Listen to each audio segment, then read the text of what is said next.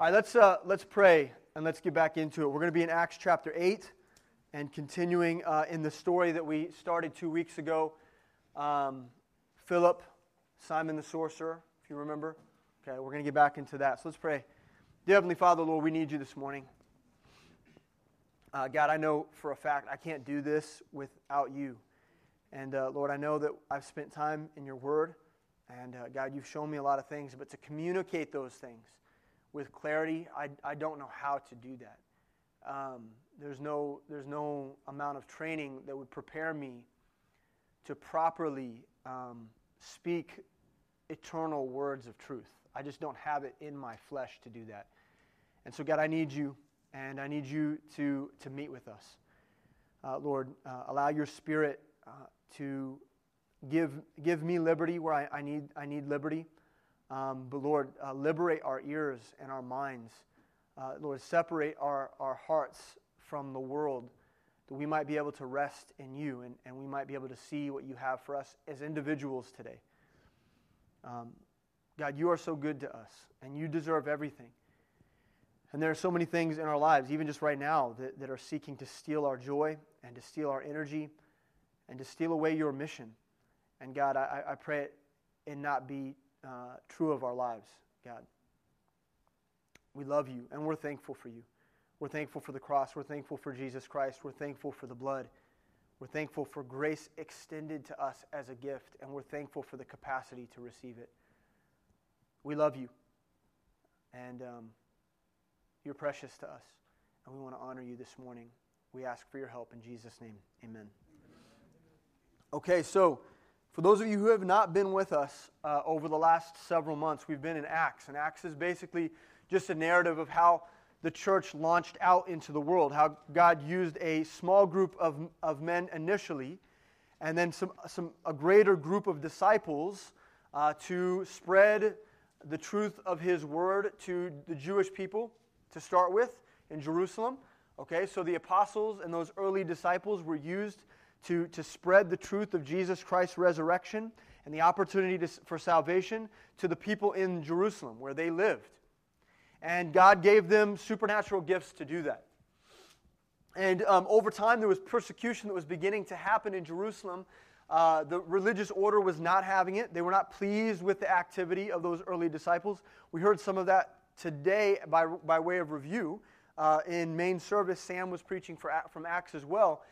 And those early disciples were facing a lot of persecution. And so the outcome of that, over time, over a series of chapters, is the scattering of the church into Judea and into Samaria, right? And so there are Christians, Jewish believers who've converted to Christianity, who are living in Judea and in Samaria.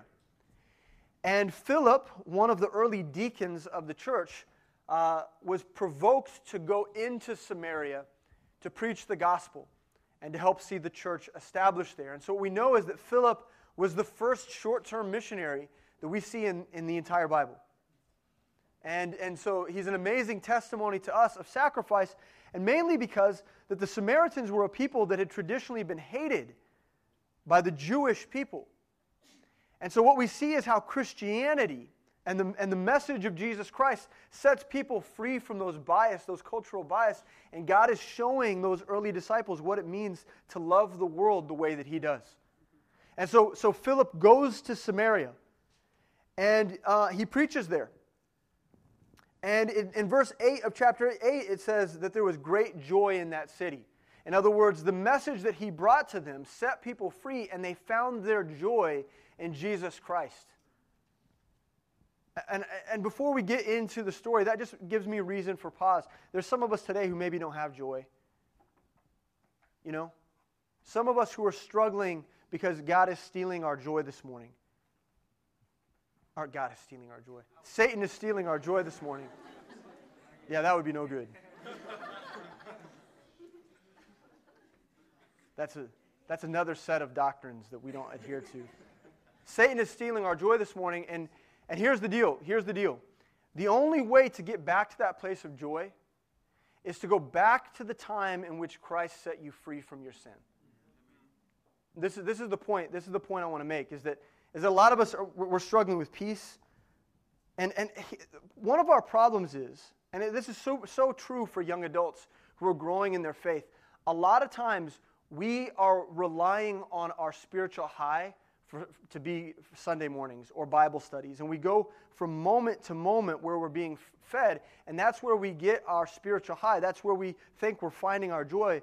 And the problem is that joy is sustained by living in the salvation that we have every single day.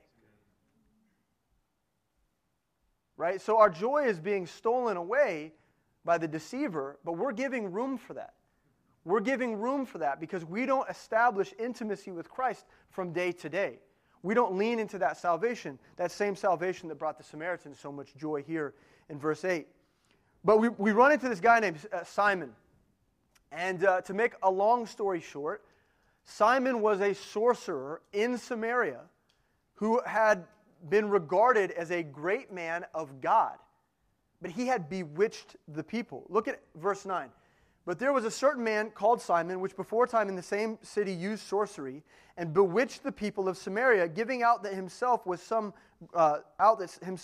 great one, to whom they all gave heed, from the least to the greatest, saying, "This man is the great power of God." And to him they had regard, because that of a long time he had bewitched them with sorceries. In other words, there was a culture in Samaria of giving their regard, giving their honor to this man named Simon, who for a long time had practiced witchcraft in Samaria. And the people were bewitched. But what happens is, when Philip comes and he brings the message of Jesus Christ, he sets them free from their idolatrous perspective, and they get saved. They get saved. They get set free. And they begin to see that God himself, that through Jesus Christ, there is a greater power than that of Simon. And when Simon begins to realize that that greater power has been bestowed upon Philip, that the power of Satan in Simon's life has absolutely nothing in comparison to what God gives those who follow him. When he realizes that, he begins to follow Philip. Verse 13 says, "Then Simon himself believed also. And when he was baptized, he continued with Philip and wondered, beholding the miracles and signs which were done." Now, we want to be very careful here, because what we are going to see as the story continues is that Simon's profession of faith was completely invalid. It was a false profession, which we know that this is a thing. Many of us have made false professions before, right? A false profession is a thing. Simon was deceived, and he deceived other, that his faith was authentic, and it wasn't. Now, how do we know that? How do we know that? Because it says that Simon saw the wonders, and that his attention and his focus was on what was being done, not who Jesus was. James 2:19 says, "Thou believest that there is one God, thou doest well. The devils also believe and tremble." In other words, to believe that Jesus Christ is the Son of God, and that he came to earth, and that he died and rose again, is not sufficient for salvation alone. Because even the devils believe that. Even the devils believe that Jesus Christ is the Son of God. See, it's repentance that is necessary for salvation. And that's what was lacking in Simon's life. In other words, there's two things that we see from Simon that proves to us, in retrospect, that his salvation was invalid. It was a false profession. The first thing is that it lacked repentance. It lacked repentance. We don't see a repentance, a turning away from sin from Simon. All right? See, what was happening was that Simon's business was in jeopardy. See, he had made a business of his spirituality. And people were following after him, and he was being honored, and it was his livelihood. His sorcery was his livelihood. And because of that, because of the failure of his business and the bankruptcy of his business, he's looking to find another opportunity. And so we also see that Simon had an ulterior motive. He's looking for a new business venture. He's looking for a new enterprise, because Bewitching Inc. had failed. It had gone bankrupt. Okay? And he's looking to put his stock into another movement. He's playing the market, if you will. So he makes a false confession with the intent that he might join the Jesus racket, because it looks to be profitable.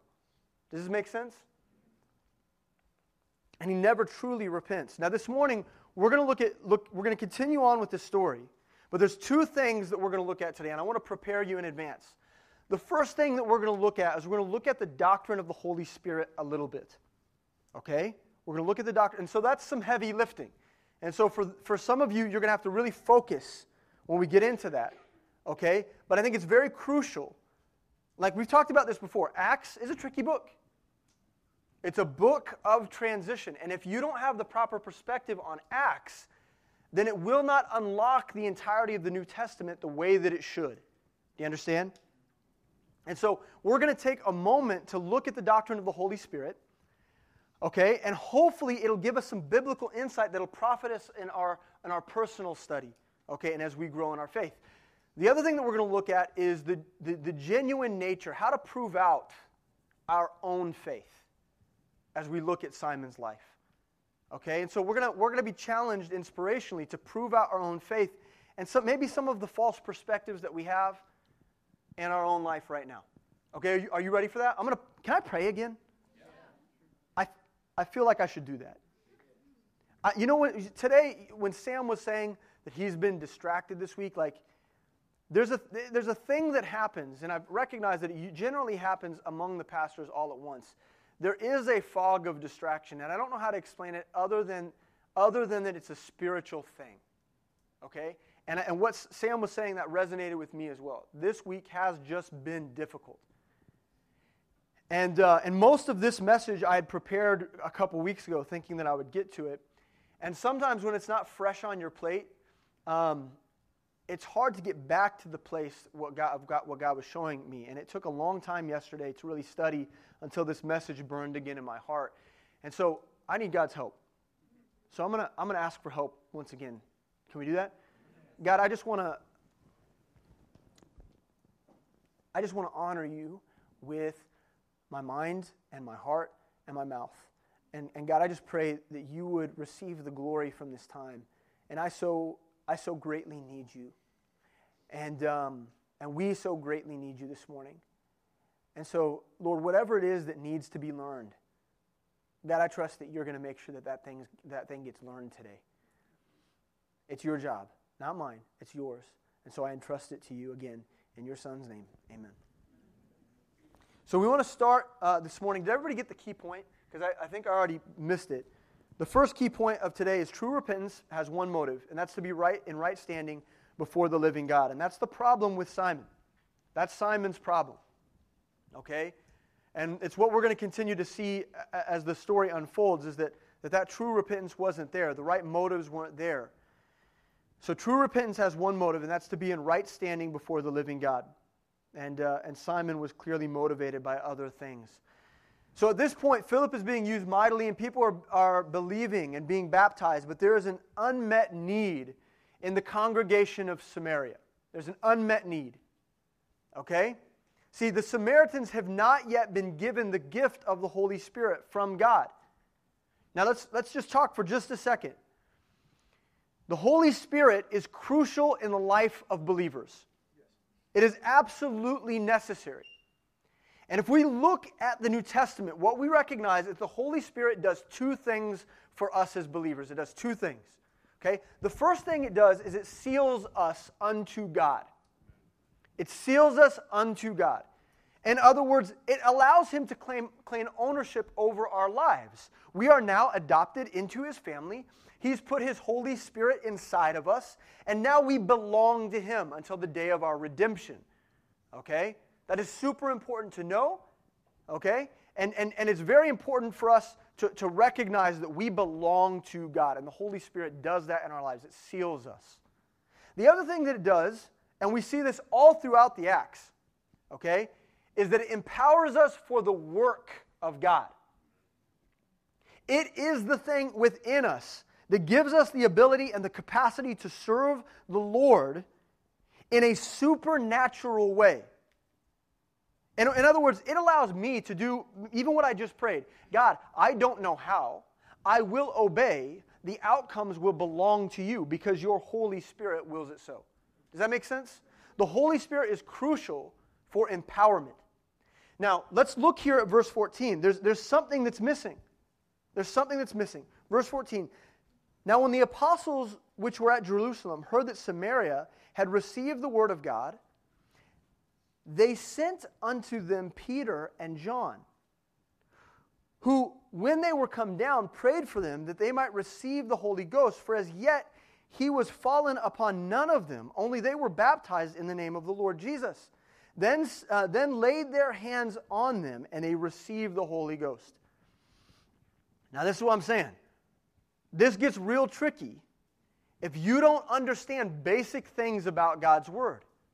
If you don't see Acts as a transitional book, passages like this, get real tricky. So what is happening here? Peter and John, two apostles, okay? We recognize those are both Jewish apostles. They were sent for. In other words, Philip, a deacon, says, hey guys, people are getting saved down here, and we need you quick. So they were sent for, that they might go to Samaria. And when Peter and John get there, they laid hands on the people, that they might receive the one-time entrustment of the Holy Spirit. See, these people in Samaria, these were people who had already repented of their sin, and they had already been baptized. That's what it says. They had repented of their sin, and they had been baptized. They had made a profession of faith. These people were saved. You understand? But they did not yet have the baptism of the Holy Spirit. In other words, the Holy Spirit had not yet indwelled their lives. See, this gets a little bit tricky, so we want to present a basic principle to you right now. And we've discussed this over and over again, but here's our key point too. Acts is a transitionary book, correct? It's a transitionary book. And so we have to understand, and just in summary, what Acts shows us is a few things. First of all, the God of the Bible in Acts, as in Genesis, as in Revelation, is the same God. It's the same God. The same God. And his mission is the same. It's the same mission. But what changes is the people that he emphasizes in the work.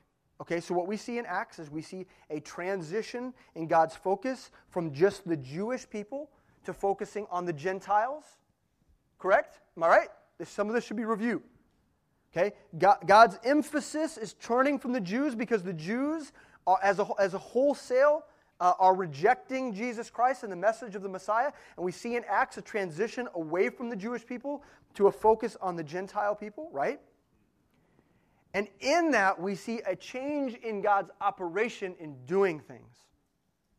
We see a change in his operation. And this is especially true as it regards baptism, the indwelling of the Holy Spirit, and gifting. Okay? So let's briefly walk through the bestowing of the Holy Spirit, shall we? Are you prepared for this? Okay? This is, for some of you, this is like D2 LFBI level stuff. Okay? But I want you to pay close attention because it is important to the way that we understand Acts. Now, let's start in Acts chapter 2. In Acts chapter 2.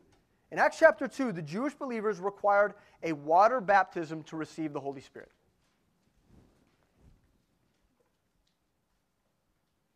Okay? That's what happened. Which was the fulfillment of prophecy towards the Jewish people. See, the water baptism was a similar work to the baptism of John. You guys remember the baptism of John from the Gospels? Before the Messiah had revealed himself, John the Baptist went all around Jerusalem, baptizing people in preparation, and it's a repentance baptism, preparing people for the coming of the Messiah. Now that the Messiah has come, though, the baptism is still, for the Jewish people, is still a necessary component for repentance. So let's look at Acts chapter 2, verse 38. Let's not get it twisted. Let's take it for exactly what it says. Can we? Acts chapter 2, verse 38 says, Then Peter said unto them, Repent and be baptized, every one of you, in the name of Jesus Christ, for the remission of sins, and ye shall receive the gift of the Holy Ghost. And so, baptism plays a component into the reception of the Holy Spirit. Okay? But in Acts chapter 8, we find the Holy Spirit is being bestowed upon the Samaritans through the laying on of hands by the apostles. Okay, so let's hold on. Let's make sure we understand this. Did the Samaritans have faith? Yes. Was God's grace upon the Samaritans? Yes. He had extended to them the message of salvation. His grace was upon them. Were they baptized? Yes, they were baptized in a physical baptism, the same way we saw that the Jews were in Acts chapter 2. Had they received the Holy Spirit? No. The gift of the Holy Spirit came by the laying on of hands by the Jewish apostles. So why the change? Is God confused? Why the change? Okay, we need to remember a couple of things, all right? And my gosh, guys, I'm really afraid that I'm going to lose you. Okay? Jordan, is this making sense so far? I mean, you're jumping right into Acts with us. Okay, I'm throwing you in the deep end. Is this making sense? Okay, good. I'm going to keep checking in with you. You just nod at me. And then if it's not making sense, do this. Okay? So listen, we need to understand something. The Samaritans were not ethnic Jews. They were different than those who were receiving Christ that we see in Acts chapter 2, right? These were not ethnic Jews because they were of a mixed race and were rejected by the Jewish people, right? Also, the Samaritans were convinced that the true temple was in Samaria. You guys remember that? John chapter 4, verse 19, as Jesus is with the woman at the well, and the woman says to him, "Sir, I perceive that thou art a prophet. Our fathers worshipped in this mountain, and ye say that in Jerusalem is the place where men ought to worship. Jesus saith unto her, Woman, believe me, the hour cometh, when ye shall neither in this mountain, nor yet in Jerusalem worship the Father. Ye worship, ye know not what. Ye know what we worship, for salvation is of the Jews. But the hour cometh, and now is, when the true worshipers shall worship the Father in spirit and in truth, for the Father seeketh such to worship him." In other words, it's very, very important to God to tear down the walls between the Samaritans and the Jews that existed because of religion. Okay? It's very important to God, and so he has a strategy. See, this change in the bestowing of the Spirit is God being brilliant. Is this God being absolutely brilliant? He allows the Samaritans to accept Christ, but he uses the apostles to, this should be in the notes here, establish the authority of the Jewish apostles. In other words, he wants to connect the authority of his work back to the Jewish men that he set apart for the work from the beginning. You know, authority structure is really important to God. And so the laying on of hands in Scripture always is an act of authority. Did you know that? Throughout the entire Bible, it was always men of authority that God had set apart for the work. Prophets and apostles and pastors doing the work of laying on the hands of ordination, okay, reception of the Spirit, setting apart for a work. It was always a work of authority to lay hands on people, and God knew that. He had established that. And so he wants to make sure that the Holy Spirit comes by the means of the apostles, because he wants to make sure the authority structure, that the Samaritans could no longer hate those Jews, because God was using the Jews to do this work in the world. Does that make sense? And so that leads us to the second part. It ensures future unity between the Jews and the Samaritans by requiring the apostles to bestow the gift that unites the entire church. Right? Sam said in first service today, okay, he called it the transitive property? Is that the actual term for that? Is that the right term? Is that right? Okay. But he said this thing, okay, so if A equals B, and B equals C, then C equals A, correct? Okay, so the idea is this. If I have the Spirit indwelling me, and I'm a Jew, then I'm one with Christ by means of his Spirit. And if Chance is a Samaritan who gets saved and the Holy Spirit indwells him, and he is one with Christ through the Spirit, then it becomes absolutely necessary that we both recognize that we're one in the Spirit. We are one. Amen? We are one, right? Okay. Are you questioning my salvation? So God switches it up here.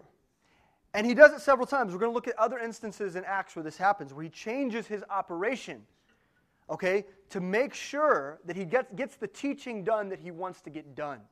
It's always very important for God to teach us authority and truth. It's very important to him, and he prioritizes it, and he does it through his operation. So God uses the laying on of hands for the bestowing of the Spirit as an official bridge between the faith of the Jewish people and the Gentile nations, particularly Samaria.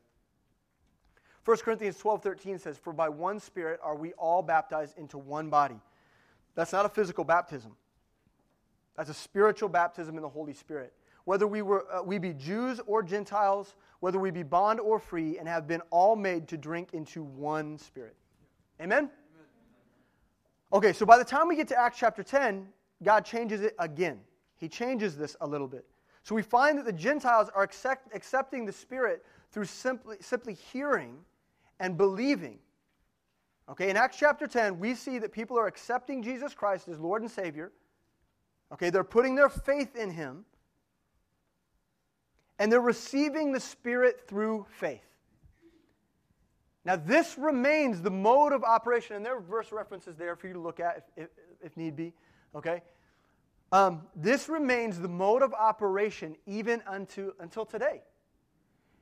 God gives us the ability, okay, through grace, to believe in Him. And by believing in Him, we attain salvation, and the Holy Spirit indwells us.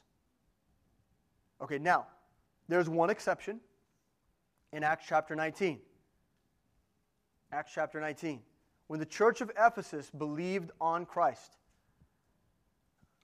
And we don't have time to get into the story. We're going to cover it later, aren't we? All right, we're going to cover that later.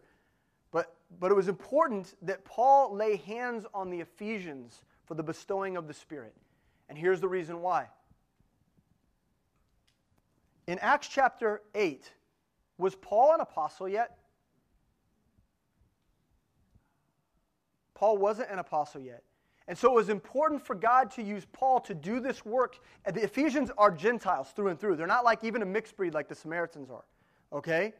These are Gentiles through and through.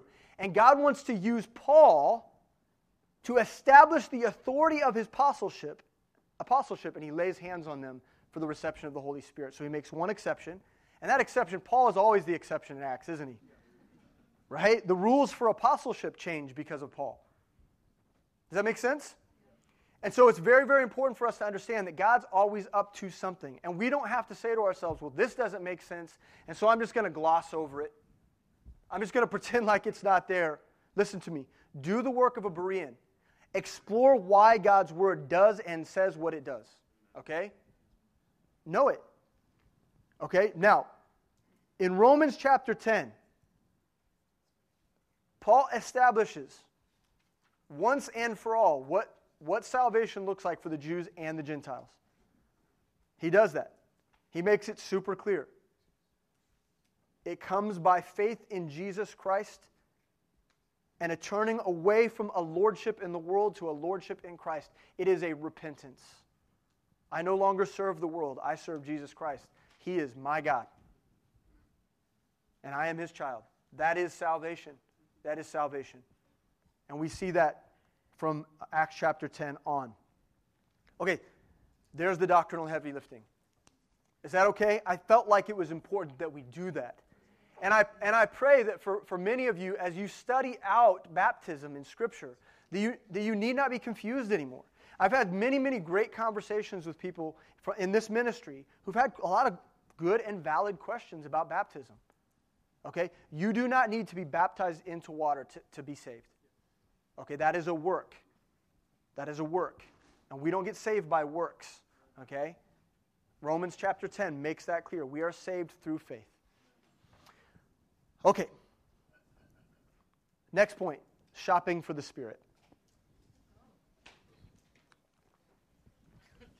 Some of you guys like to shop. I like to shop. I like shopping, I guess. I don't like malls. I don't like malls.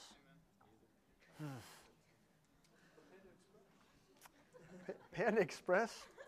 No thanks, man. No thanks. Kinlan? If I'm going to eat cheap Chinese food, it's going to be Kinlan. Okay? Just saying. No amens? No? Oh, yeah. Yeah. Do you have a job, Seth? Oh, okay. I feel like it's cheap. Compared to like, I don't know, like, yeah, New Peking is like crazy. No, I can't afford that. I can't afford that. That's crazy. Now you guys are all debating your favorite Chinese. You're telling me to focus? Thanks, Lindsay.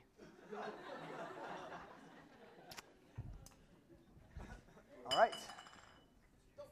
You focus. Okay, verse 18. Now back to Simon. Back to Simon. When Simon saw that through laying on of the apostles' hands the Holy Ghost was given, he offered them money, saying, "Give me also this power, that on whomsoever I lay hands, he may receive the Holy Ghost." That's a letdown. See, what should have happened is, through seeing Peter and John be used in this way, the appropriate response would have been humility to such an extraordinary thing. The proper response would have been humility. And he offers money. See, money is the exact opposite thing to humility. Did you know that? See, money represents the efforts and the endeavors of man's work. Money represents our best work, the best we have to offer. It's a vile thing, money is, in many regards. You know, he didn't ask for the Spirit. He wasn't interested in the indwelling of the Spirit. You guys catch that? He's interested in the power to give the Spirit. You know, he's a lot like Judas, the agent of Satan who put a cash value on spiritual things and selling Christ away when he no longer met his political expectations. Judas was willing to trade Jesus away in a heartbeat. You know, he's a lot like Ananias and Sapphira. Simon is here. You know, we just got done talking about that in last service. He's a lot like Ananias and Sapphira, believing a spiritual reputation could be bought. So here's a key point, and it's a doozy, so bear with me. By the way, I will mention, what do only old people say doozy? Oh. Oh, does that scare you? That's a lot.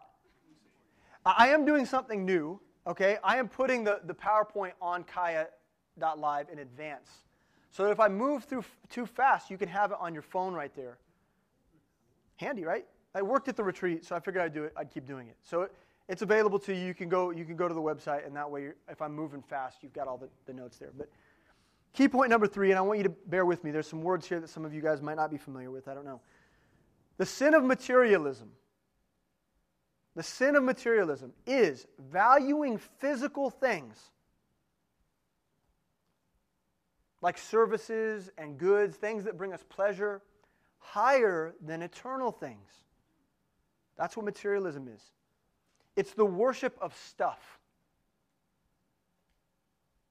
It's the worship of stuff. Okay?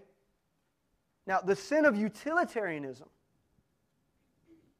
That's a big one. The sin of utilitarianism is valuing utility. In other words, utility just means usefulness.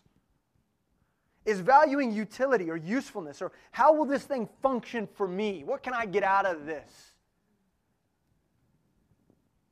Valuing utility higher than divine authority. In other words, I wonder what I can get out of this. It's the worship of practical living. It's the worship of practical living. Now, both of these things center themselves on the worship of personal happiness.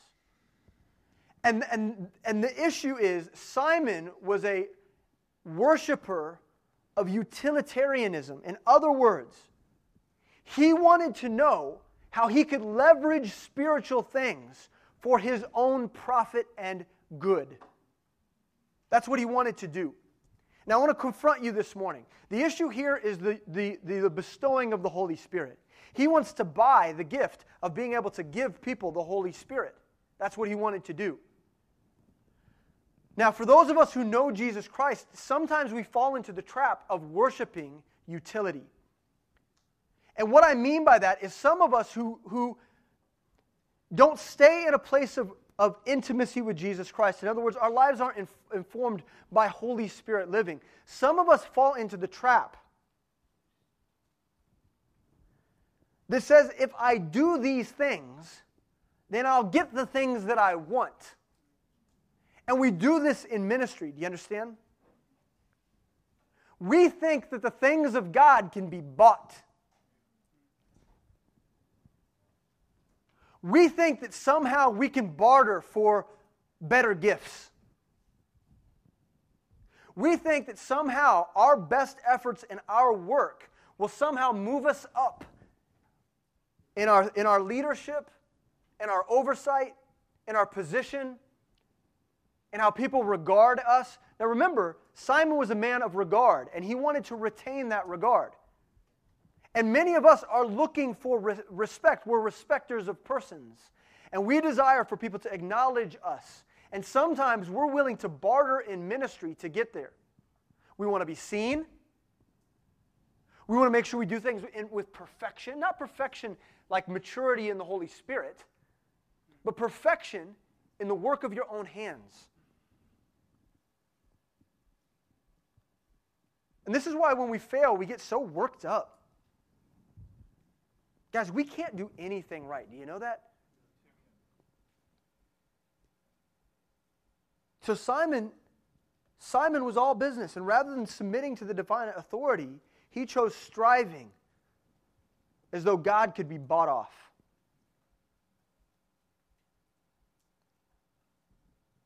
And some of us function that way day to day in ministry. In other words, okay, let me get even more practical. Hey, God, if I give you this time, will you? I mean, we don't say it like that, but we think that somehow, if we read enough in the morning, that God's going to give us some sort of special gift throughout the day, like good little children. Here's a lollipop. Now move along. Did you know that your best efforts aren't going to garner any more fruit than whatever God just chooses to give you? Like, in fact, you're in danger of impeding His work. See, the outcomes in ministry are a direct result of our faith and the liberty of whatever God wants to do in our lives. This is why Jeremiah was a man of God and yet had no fruit. And so the point to you is this: quit measuring things in terms of quantitative measurements. Get your eyes off physical outcomes and get your eyes on the person of Jesus Christ in humility. Humility comes through knowing Him. And when you know Him, God, that is fertile ground for use. But some of us are convinced we're in this works-based mentality where we think that if we do the right thing, that somehow that's going to produce the right outcomes. And we get in a Simon the sorcerer type of mentality. And it's super dangerous. And so Simon might look ridiculous here, but some of us practice that in our spirituality from day to day.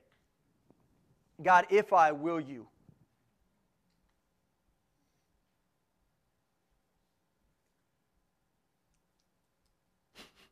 I used to play this game when I was a little kid. I may have mentioned this before. It was a very superstitious game, but I would get out in the driveway and I played basketball, right? And I would shoot, and I would say things to God like, it's so ridiculous. Now, granted, I'm like 8, 9, 10 years old. We've all done this? Have we all done this? God, if I make this bucket, what? Like, it doesn't even logically make sense, God. God just said he's going to give me a hot wife. It was like my form of a magic 8-ball. Yeah? Weird. We're so weird. That was built into me, into my spirituality. How did that come into being? Where did I learn such a thing? I want to wager with you right now. You know what? That's built into you because you're wicked. Wagering with God is built into you, into your flesh, because you are wicked. God's blessings are not things to be bartered in some spiritual gain. We are beckoned by the blood to be humble.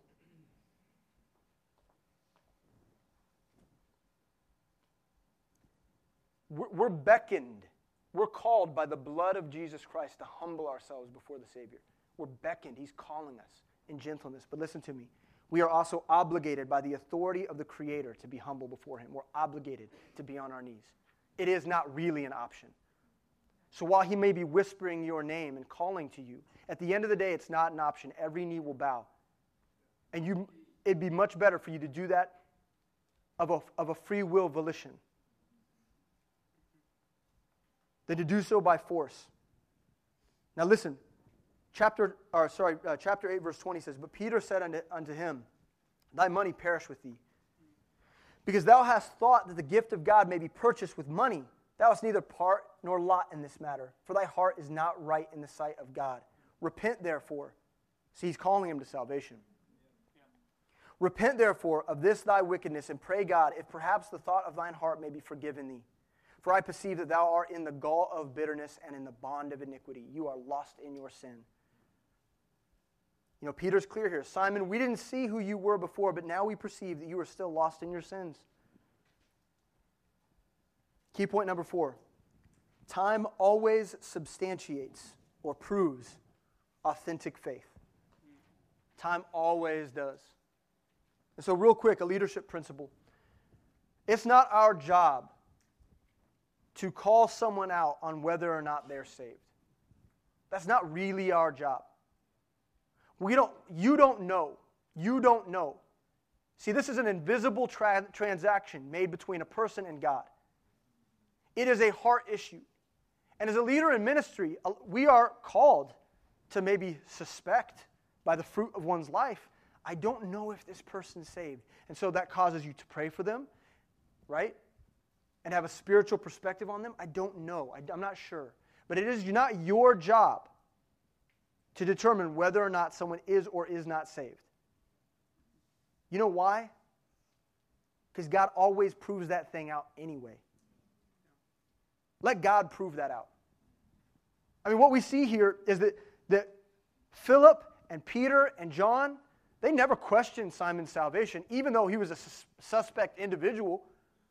I mean, so the sorcerer gets saved and he's just going to join up? That's looking sketch. Like, I don't know about that. Right? They had reasons to maybe not trust that this man had the right intentions. You don't see that in the passage. It wasn't until God allowed him to reveal his own wickedness that it gets addressed. So listen, when people show up to your Bible studies, it's right to ask them if they know Christ. It's right to ask them how they accepted Jesus Christ as their Lord and Savior. It is right to do those things. But you know what? Sometimes when we get to a place where someone's fruit doesn't smell right, but they're saying that they accepted Jesus Christ through faith, trust God with that thing, please. Okay? Let that thing prove itself out the right way. And hopefully it'll happen in humility, right? And not in pride. And when they get to the end of themselves, they won't be like Simon. They'll actually turn to the Lord and they'll repent. Trust God with that. Then answered Simon and said, "Pray ye the Lord for me, that none of these things which ye have spoken come upon me." You know, Simon asks for prayer. But what he should have done, he should have been heartbroken. And he should have been praying the publican's prayer. He should have been praying the sinner's prayer right there. He should have been saying, "God, be merciful upon me, a sinner." And he doesn't. He doesn't. He says, pray for me that I don't fall into that wickedness. Because that sounds sucky. I don't like how that sounds. That was his response. Pray for me. When he should have fallen on his face before God and cried out in repentance. And we never see we never see Simon again.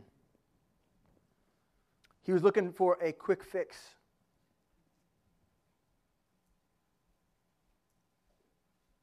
Is that you today? See, perhaps you were convinced that you, through some sort of prayer that you prayed at a church camp or in a Sunday school class at one point, that you prayed some sort of prayer and it was like an anecdote to access to heaven. Like somehow you were given the ticket and everything is in good shape, chipped away, done. I don't have to worry about that anymore. Good, I'm good.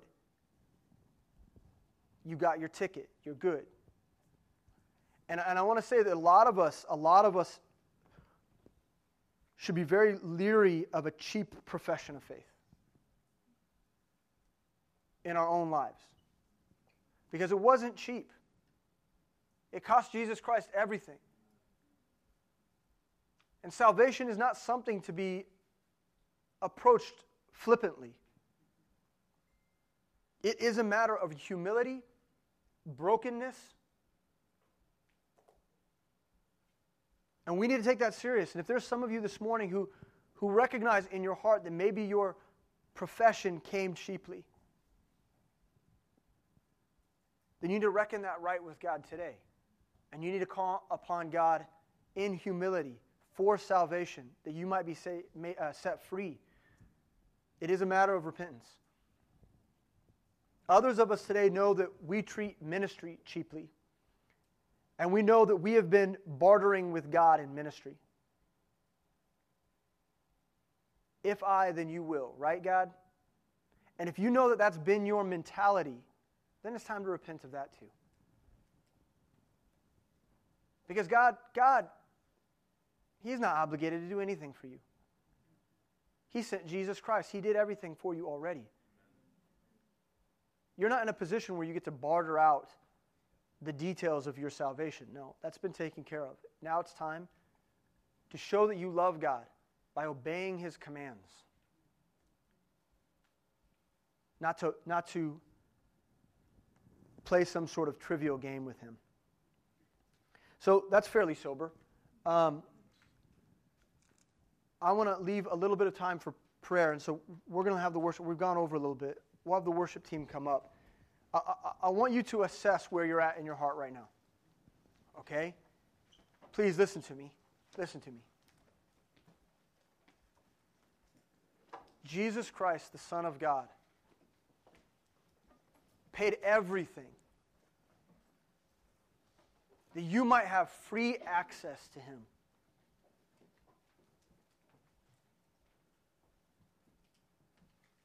Okay? He did the work. He's presented the gift. He's set it on your lap. Do not shun that. Do not cheapen that. And if in any way you know that you've cheapened that, let's deal with that right now. Dear Heavenly Father, Lord, we love you and we thank you for your word. God,